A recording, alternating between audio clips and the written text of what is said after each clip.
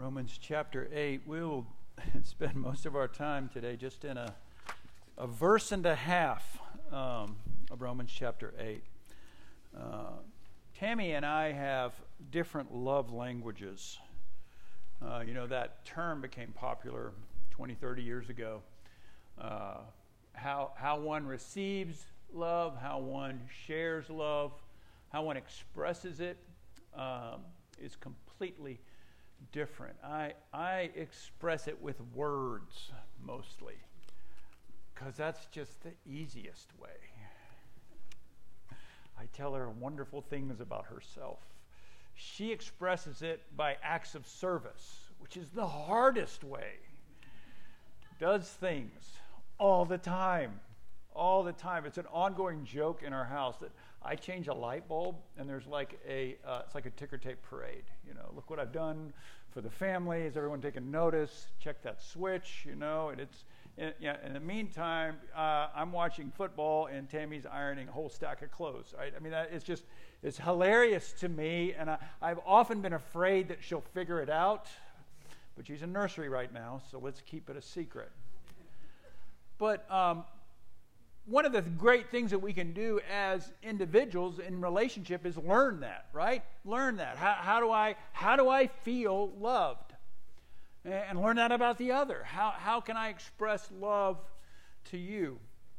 And one of the ways I think that's almost universal is, are we willing to suffer? Right? It's easy to say things. It's easy to do things. We had a wealthy friend back in the day when I was in sales, and when people would move in that younger age group and your friends would help you move. Remember that? I don't do that anymore. I don't help you move. It's on you. You move, you take care of it, right? You can borrow my truck, but that's it. But this friend, we would always joke that he would like, can I write a check instead, and you find someone to do my share of the move? But suffering, is it not true?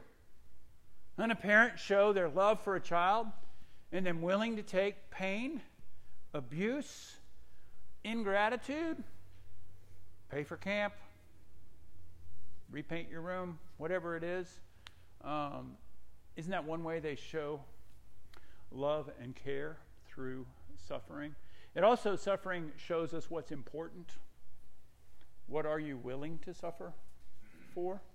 What will you bear abuse and ridicule, and what will you suffer for? Now in Romans 8, there's tons of quotable verses, lots of them that we like, right? There's therefore now no condemnation for those in Christ Jesus. Wow, how wonderful. All things work together for the good, for those who love the Lord.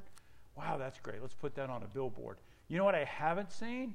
I haven't seen 17B on a bumper sticker or in anybody's yard.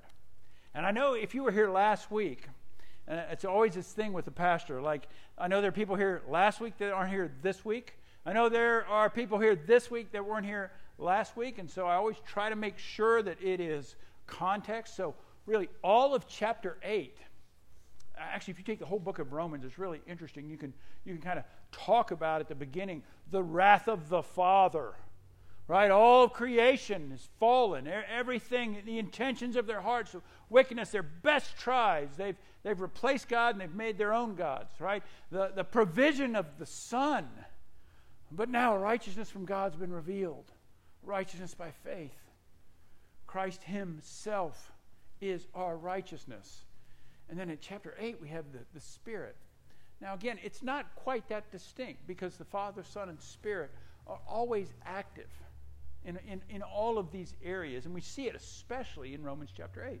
The Trinity just flows evenly. Father, Son, Spirit, back and forth. The apostle refers to one's work, the applying of this one's work.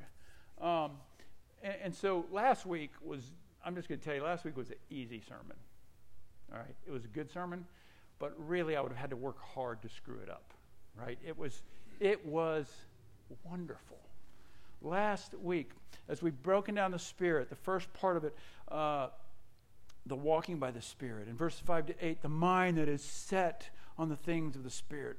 Verses 9 to 11, although you deal with indwelling sin, you have the indwelling Spirit of God. And then last week, the Spirit of adoption.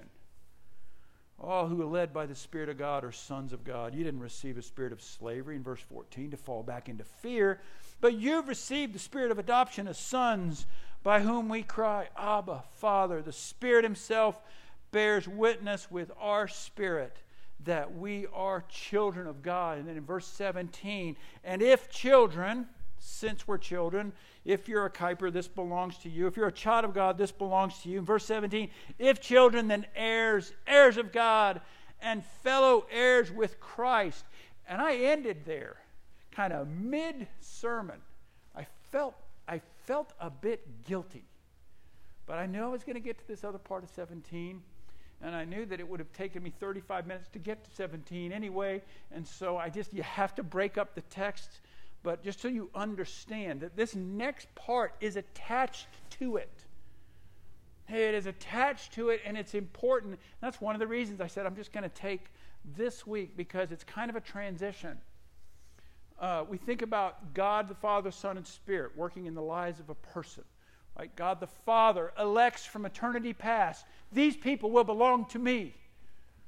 God the Son goes to earth, planet Earth, lives and dies and rises again from the dead to rescue the people. God the Spirit applies that work. That's all of Romans kind of put together to where we are. In theological terms, you have justification, being declared righteous by God. It's part of the salvation. And adoption flows out of all of that. And now we're going to spend a few weeks after this week on what's called glorification. And glorification is really that final state of human beings in relationship with God the Father and the Son and the Spirit together. Glorification, becoming. You and I who look to Christ for our salvation, becoming what God intends for us to be as we dwell with Him and one another for eternity. Glorification. It's something that at times really should consume our minds. This wonderful promise of where we are going. That Christ's work has purpose, and we have realized in this life just a small bit of that purpose. Just really a small taste of the favor, of the guaranteed inheritance that Christ has won for us. And so this morning we come to verse 17, and we'll pick up. Yes, we are children of God, adopted children of God. Yes, we are heirs. Yes, we are co-heirs with Christ. We talked about last week that just the beauty of this, that in the family, that our older brother Christ bears the weight of all of our sin in order that we would be adopted, in order that He would share His inheritance with us. What a beautiful picture. But then He had to attach this phrase. And this is where we'll come. Romans 8:17 to 18. Please stand for the reading of God's Word.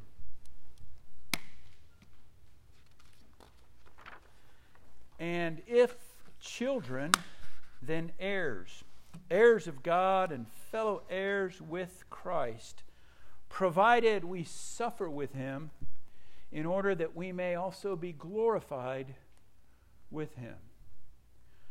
For I consider that the sufferings of this present time are not worth comparing with the glory that is to be revealed to us.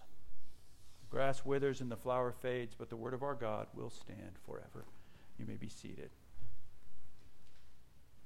Provided we suffer with Him, in order that we may also be glorified with Him. For I consider that the sufferings of this present time are not worth comparing with the glory that is to be revealed in us.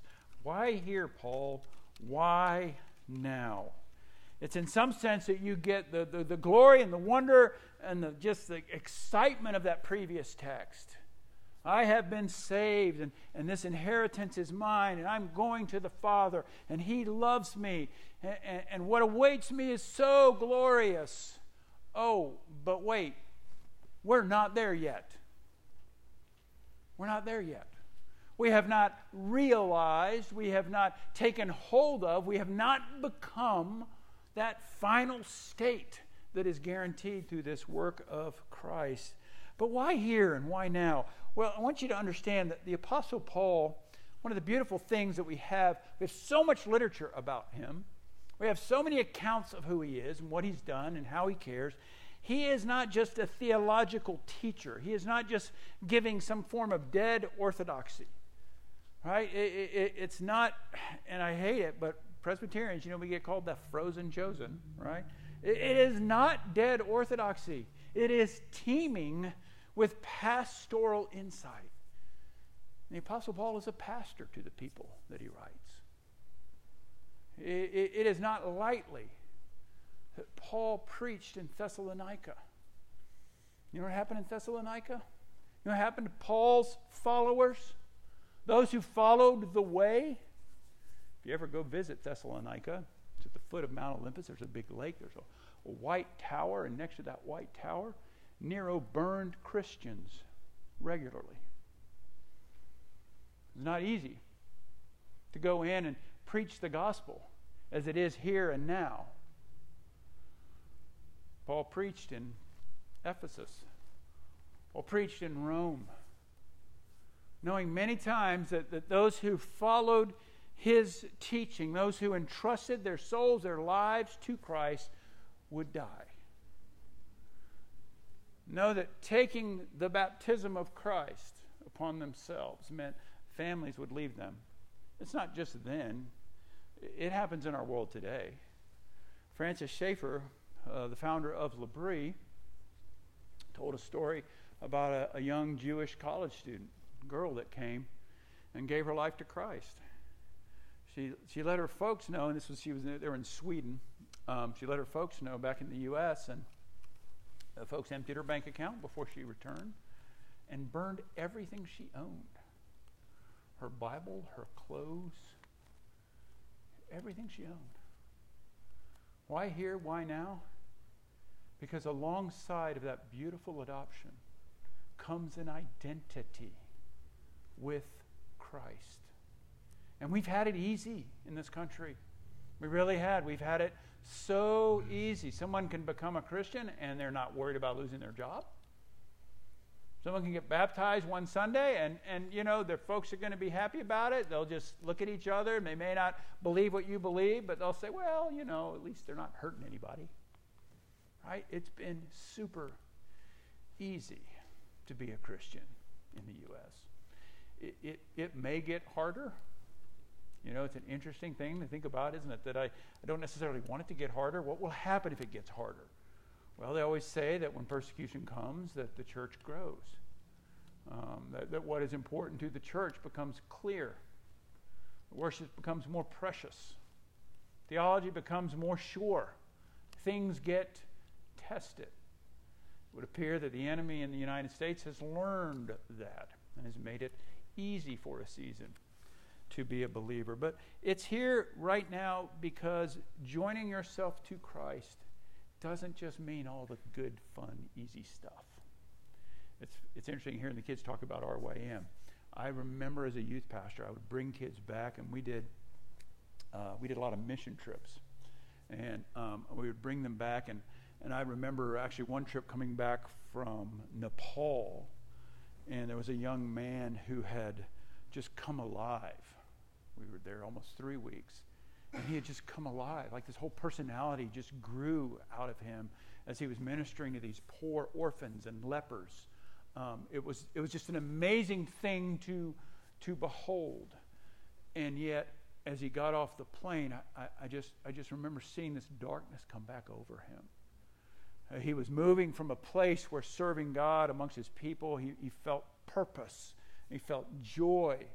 He was not going to a place to be entertained. He was going to a place to serve. But in that, he kind of found his relationship with God vibrant. And yet he was stepping back into a home where everything of Christ was pushed down. And I remember that. Kids coming from a wonderful experience and then heading back to school. I pray for our students even now as they head back to school. Why here? Why now? Well, Paul wants to make it clear that we understand that we are not in the realm of glory yet. As C.S. Lewis puts it, we're not in the world of glory yet. We're in the world that hates God. We're in the world that crucified Jesus. So when we talk about the wonders of being adopted and identifying oneself with Jesus, we must consider the world's attitude towards Jesus.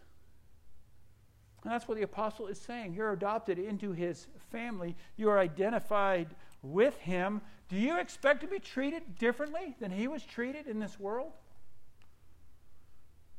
That's why it's here. That's why it's now. There's wonders of our salvation. There is wonders of our adoption. There is wonders of the inheritance that awaits us, but we are in a world that hates Jesus. And here's the other thing that's happened in the U.S. Jesus has been redefined, so he's hard to hate anymore. And whenever anything offensive comes up in the church, there's a whole group of Christians who try to take away that offense of the gospel. We don't want to offend anyone. We want to just tell them all the sweet and good stuff. Not that Jesus told his disciples, if you will follow me, take up your cross and follow me. There's a war going on between the world, the flesh, the devil, and God and his children. You are either on one side or you are on the other. There is no middle ground. There is no Switzerland. You are either a child of God or a child of this world. Many of you are tempted to think it's okay. I don't want to get into the fray, and that really is the mindset of someone defeated and someone given in. Someone who has said, "It costs too much. People won't like me." 2 Thessalonians, Paul writes to these Christians who were facing confiscation of their properties, death, persecutions. He writes in verse 4 of the second letter to the Thessalonians, "We boast about you in the churches of God for your steadfastness in faith, in all your persecutions and the afflictions that you are enduring." Now, I brought kids into this world. I've heard Christian people say, I don't want to bring kids into this world. It's such a mess. I tell them that's just absolutely the wrong attitude. Christians need to have children. The gospel gets shared in life stories, one to another, in human relationships. Christians need to have children. I wish we would have had more. But I'm too old now, so y'all have to carry that torch. But did I want my kids to have Christian friends and good fun and great days at school? Of course I did. Right? I mean, of course that was my hope. Right? And did I face these temptations at times to make their life so easy so they wouldn't struggle because I remembered how hard it was? I hated school. I went to a school where drugs were so prevalent. I mean, I know you think, oh, you're an old guy. It's worse today. It was really bad then. Right? There was lots of bad things going on between teachers, students, on the bus, with students. Just, it was awful. And I would come home and I would weep as a 7th grader. Didn't let my brother see me. But I would say, Mom, please don't make me go back. I'm the only one that knows the Lord. Did I want my kids to go through that? No, I didn't. But did I want them to be resilient? Yeah. I did. Did I want them to know that the world is not their friend? That you can't just trust people? Yeah. I really did. Here's the truth. And the sooner we get it to our children and ourselves, the better. Everyone will suffer. Just so you know. You bring a baby into this world, it's going to suffer. Everyone will suffer. Every human being will suffer. The real question is, what will it do to you? What will it do for you? Jordan, Luke, Anna, you'll be made fun of for not participating in things that are sinful. For not passing on the dirty joke. There'll be parties you're not going to get invited to. You may lose a spot on your team, or you may lose some money, or you may lose the praise of people. But what I didn't fear was that they would get beaten, locked up, and physically persecuted. When Paul writes to the Roman Christians, that's exactly what they faced. And so a loving pastoral heart wants to make sure when you take the mantle of Christ, you belong to his family, and the world hates his family. The sermon in the sentence this morning is when a Christian faces suffering for the name of Christ, rather than bringing into question their faith, salvation, adoption, or the truth claims, it confirms them. Now, Satan will tempt us when we are persecuted. Satan will tempt us when Christianity is hard or life is just hard. He will whisper to us, God isn't there to rescue you from the pain. God is not capable. This Christianity thing is just a fairy tale. Since he hasn't answered your prayers or rescued from this current suffering, you're not his. And so this text, which again will bridge this work of the Spirit to glorification, I've called it the spirit of hope. You see, a Christian will undergo suffering not because they enjoy suffering, not undergo suffering as a badge or an honor to all the people around them, but a Christian will be able to undergo suffering. And you heard about the disciples, right? They considered themselves blessed that they were able to suffer for Christ. They're in the stocks and they're singing. A Christian will endure suffering because we have hope. A Christian is a person of hope. In the midst of the worst thing you can face, a Christian always has hope. Some of you have been praying for Tammy's friend this week who passed away. I think it was Monday she passed away. Now, I'm just telling you by personal testimony, God brought her friend here for 4 days before she died. He did that. We look back now and we're like, thank you, Lord Jesus. Thank you so much. She hadn't seen her friend in about 10 years. Kind of on a whim. Hey, let's get together. She shows up. They have 4 glorious days together, and her friend goes home and has a massive heart attack. What did we do? We gathered and we prayed and we begged our God to rescue her. But when she passed, we had hope. And in the midst of that crying and begging, in the midst of that, we had certainty that she belonged to the Lord. A Christian will endure suffering because they have hope. Right? And isn't that like common to the human condition? And so I want to just kind of go through these 3 things, and the 3 things about suffering that the apostle puts in here, but really it's all throughout the Scripture. The first, in this life, suffering and glory go together. Right? Suffering and glory go together. When you watch the Olympics and it's an individualized thing, right? Or you watch American Idol, they always have the background story, right? And that background story is always like, I was born without a mouth and now I'm a singer. Right? It's always something like that, okay? Whatever it is, and it's always better if it's worse, right? It's like, I'm a championship skier, but I was only born with 1 foot, right? It's always that way. It's just like, wow, right? Suffering, the greater the suffering, the greater the glory. Athletes, right? We love to cheer them on the field, but we know they get there by suffering, by getting up early, by putting in their time, by not drinking milkshakes every day, right? We know they get there. And those that are close to them and see their training regimen, we cheer them on, right? And so people in this life, in humanity, in the world as it is fallen, suffering and glory will go together. It's interesting. In Matthew 10, Jesus sends out his disciples.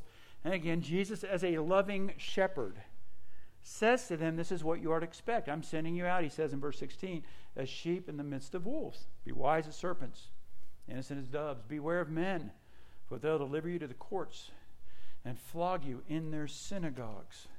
You'll be dragged before governors and kings for my sake, to bear witness before them and the Gentiles. Can you imagine if when I was a youth pastor and we were doing a mission trip that I put that in the brochure? Hey, parents, hey, will you write a check so we can take your kids to Nepal? There's a good chance they'll be flogged. Right? There's a possibility that when they go out, that they'll actually be taken before the authorities in a Hindu country for sharing the gospel. All right, who's going to sign up? Right? I mean, we've become so used to thinking that would just be, there's no way. Right? We had 2 shootings one year on our mission trips. 2 shootings. Both hit the vans. One was a rental van and one was our church van. I didn't know our church van got shot up until we took it to the body shop, and that guy found a slug in there. It was like, no, this wasn't a tire iron. These are bullet holes. I'm like, oh. Right? The one shooting that shot out the windows in Chattanooga, and I had a mom call me. Hey, I want you to send my daughter home right now. And I said, I think that'd be a big mistake. I said, we've got great things going on, and your daughter really, really needs this. She needs to be taken out of that environment and spend some time with some poor people and fall in love with some kids that don't have moms and dads. She needs this. And I think if you take her away, you'll be robbing her of an opportunity. She said, okay, but can you guarantee my daughter's safety? And I said, no, ma'am, I can't. If I put her on a plane to fly her home, the plane may crash. If I'm driving her to the airport, the van that I'm driving could get in a wreck. She goes, no, that's not what I mean. I said, I know that's not what you mean. But I can't guarantee your daughter's safety here or there. You're going to have to let her rest in the arms of her father. In this world, suffering and glory go together. Verse 21 of Matthew 10, brother will deliver brother over to death, and father his child, and children will rise against their parents and have them put to death, and you'll be hated by all for my name's sake. When they persecute you in one town, flee to the next. For truly I say to you, not gone through all the towns of Israel before the Son of Man comes. A disciple is not above his teacher. In Matthew 16, right after he tells his disciples he's going to be crucified, and Peter says, no, I'm not going to let it happen. And Jesus says, get behind me, Satan. Then in verse 24, he says, if anyone would come after me, they deny themselves, they take up the cross, and they follow me. We see it in Acts chapter 3. Peter and John heal a man at the temple gate called Beautiful, and then they're arrested.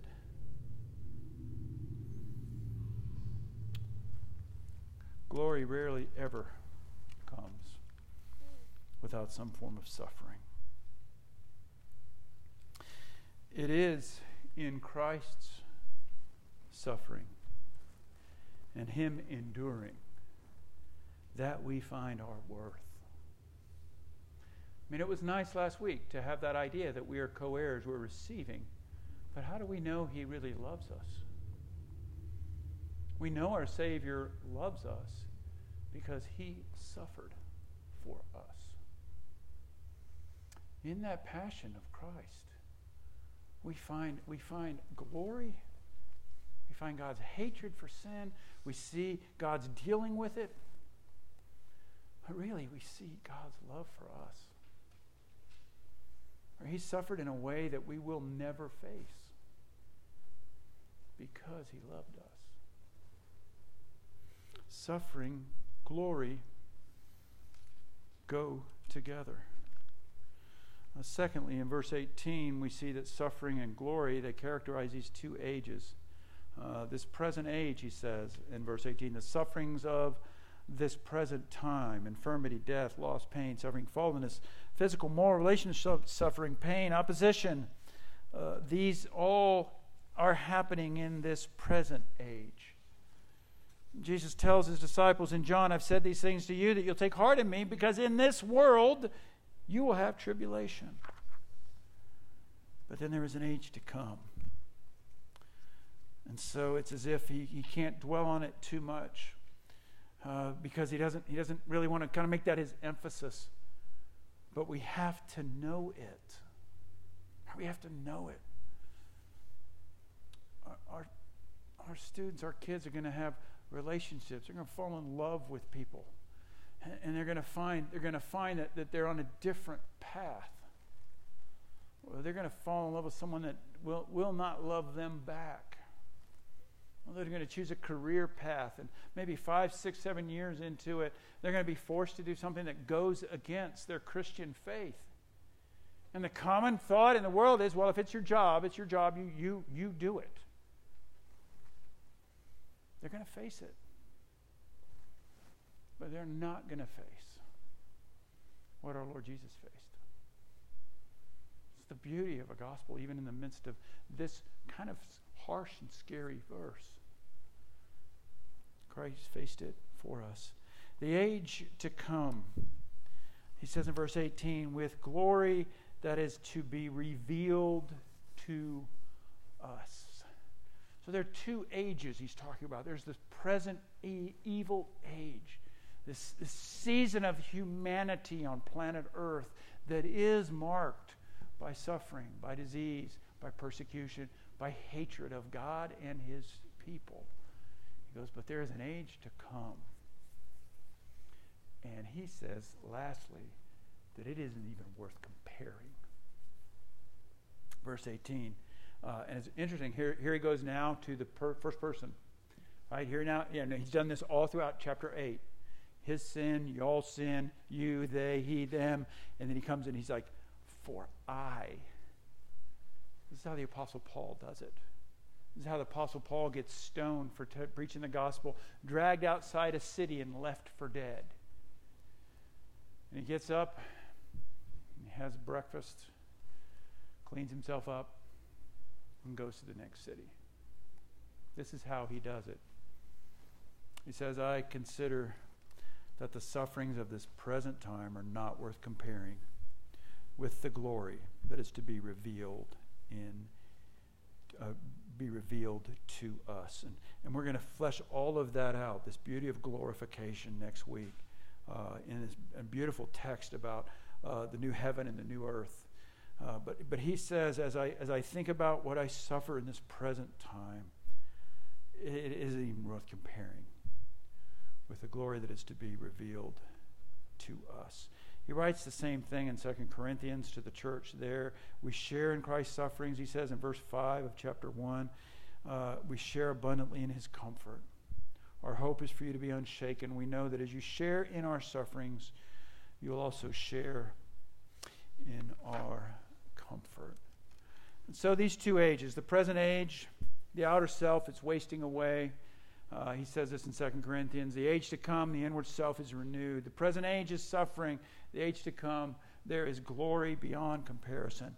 This present age, things are seen and they're transient. They don't last forever. The age to come, things unseen are eternal. In the present age, our afflictions are light and momentary.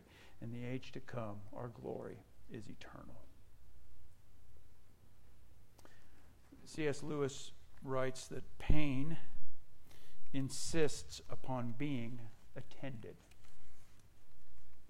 Pain insists on being attended. Right? You don't think about your big toe. You don't get up in the morning and say, hi, honey, guess what? My big toe feels great. You don't say that to your wife unless your big toe has looked like a plum for a week, right? Pain insists upon being attended to. He goes on further and he says, God whispers to us in our pleasures. He speaks in our consciences, but he shouts in our pains. It is his megaphone to rouse a deaf world. The path for a Christian will involve suffering and trial and persecution. It will. He doesn't hide it. He doesn't say, let's get everybody baptized, verse 17a, and then we'll let them know that there may be some bad days as a Christian. He says, no. You're mine. You're adopted into my family. And as such, the world will treat you as the world treated me. But be of good cheer. I've overcome the world.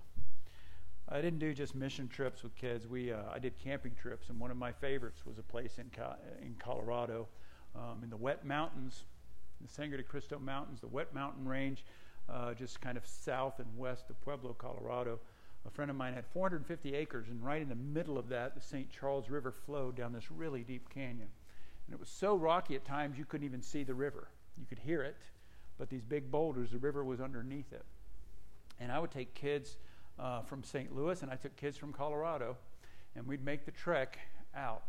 Now, here's the thing. You would get to the top of this canyon, and there really wasn't a trail down to the river. And so you had to make your way down this arduous trail, and then you're at about 8,500 feet. So, I mean, your lungs are gasping for air. Never forget this one year I took these boys, and they were these twins, and they had bags that were like this big by like this by like this. Just these giant bags. I don't think he understood camping. So one of them had like a plug-in thing to blow up his mattress. I'm like, where are you going to plug it into? A rock? You know? So we're going down this trail, and we're about halfway there, and one of the kids just looks at me, and his shoulders are red from the strap of that, and he just looks at me, and he goes, I hate nature. I just hate it. I'm like, here, let me help you with your bag. So I helped him with his bag. And pretty much all of us were hating nature at that point. And then we get down to this area that I had been to many times. Beautiful flat area where the water comes out from these rocks. And there's actually a small waterfall that the other trick I would play on him is I would dive into this pool, and I would surface underneath this waterfall. It's coming across a rock, and I would wait to see how long middle school boys would think I would take to get me drowned before they start yelling and looking for me. Beautiful, just this beautiful place. 4 days into it, I see that same kid, and we're talking, and I'm like, man, isn't this place just wonderful? And he says, yeah, because I just don't ever want to leave. And I thought about that as I think about our walk as Christians. Bunyan calls it the Pilgrim's Progress. There is a purpose to the Christian life. And if we think that it is in this existence, in this day-to-day, that's where Christ came so that we can have health and wealth, and then we really are missing out. We're missing out. That the suffering produces in us this longing. It reminds us this world is not our home, that we are pilgrims, that we are on a path, and one day we will come to that glorious place, and we will worship the Lord because we don't have to go back. Let's pray. Father, we thank you so much for your word, and we thank you that, Lord, you don't bait and switch your people. That suffering and glory are together, but you have told us that they are together. That Jesus told his disciples, this is what you will face.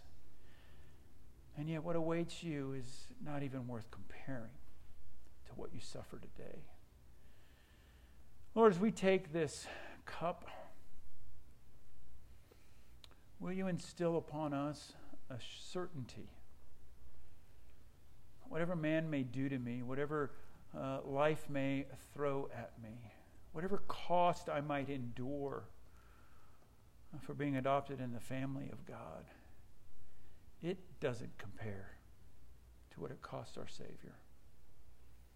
And if our Savior, as your word says, gladly endured the cross, he knew, he experienced what we would receive either when we die or when you return again.